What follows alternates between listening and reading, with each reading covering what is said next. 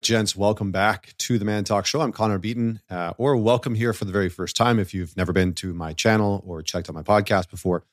Welcome to 2023. I've had a couple things drop already this year, but I don't think I've actually welcomed everybody into the new year. So I wanted to start off by doing that. And secondly, what I really want to get to is why don't more men go to therapy or find a psychologist or a counselor, et cetera? Why is there such resistance around this? And there's the normal things that are talked about, right? There's a stigma around it. There's a stigma around a man going to therapy, sort of indicating that maybe you're broken or that there's something really wrong with you, or you got to be really, really screwed up in order to go to therapy. And then there's narratives that are sort of permeated on the internet by certain individuals that say that if you go to a therapist, then there must be something really screwed up with you. And there's better uses of your time, right? Like you can probably figure it out in the gym. And all of those are interesting takes. Obviously there's some stigmas around men going to therapy, and depending on your race and ethnicity, then it might be even more stigma around it. I remember talking to Jason Wilson, a friend of mine, who does some incredible work for young Black men within the Detroit inner city and teaches them jujitsu and martial arts. I had him on the show a couple times, and we've had some interesting conversations. And he said, within the Black community, there is a huge stigma around a man going to therapy or going to find a psychologist.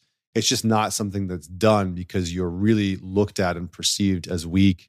It's also something that is more of a white culture thing.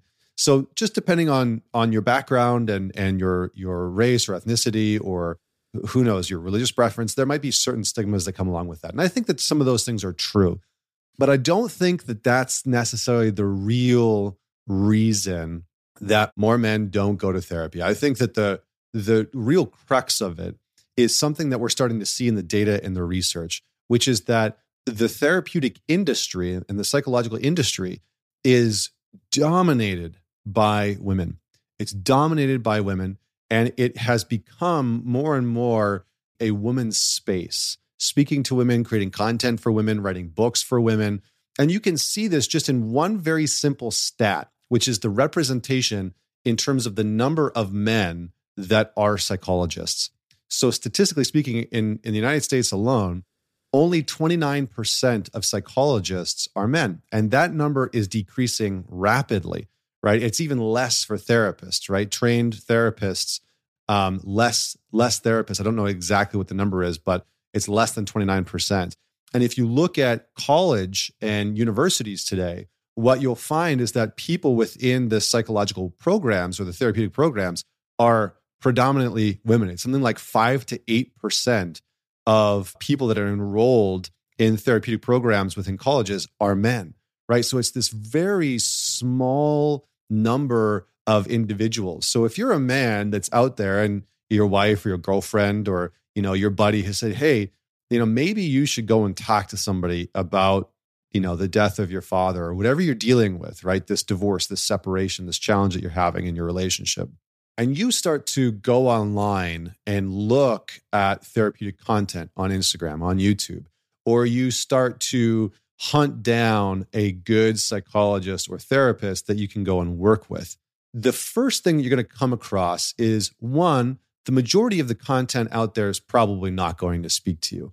I think that the therapeutic industry has done a massive disservice to itself in not speaking a language that represents what is going to engage men, and not creating content and information that is going to speak to men, that is going to engage men specifically. So when you go to these conferences and you look online, a lot of the content that is being created by therapists, by psychologists, by counselors, et cetera, a lot of that content is specifically designed, curated, and directed towards women.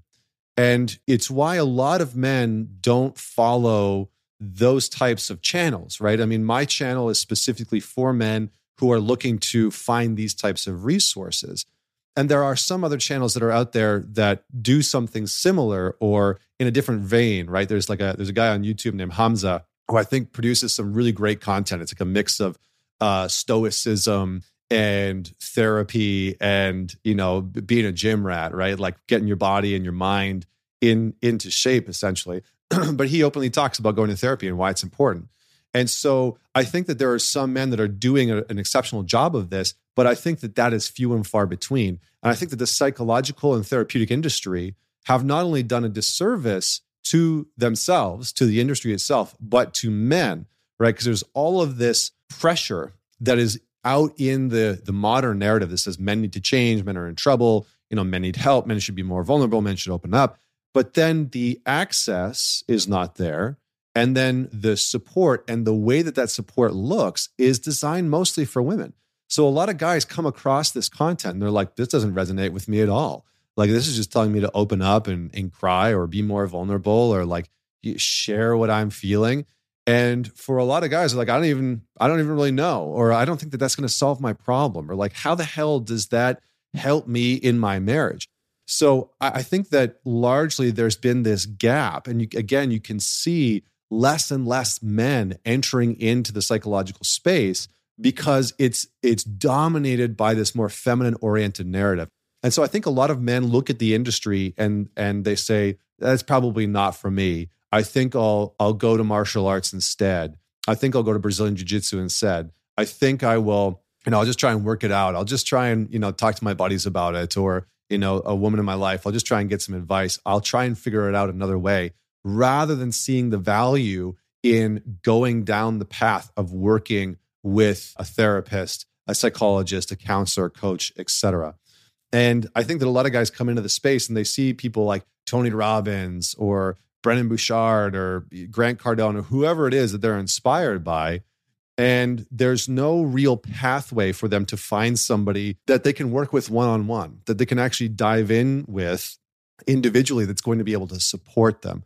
So this is my take. I think that there's a vacuum. I think that it's maybe shifting a little bit with organizations like Everyman and Sacred Sons and my organization, Man Talks, and my buddy's organization, The Nation, Man Uncivilized, Trevor Boehm. I think that there's a lot of guys that are starting to step in and create therapeutic spaces for men to do very deep work that is done in a way that resonates more with men, that is different than you would normally get in sitting across from a therapist and just sort of talking about things for months on end.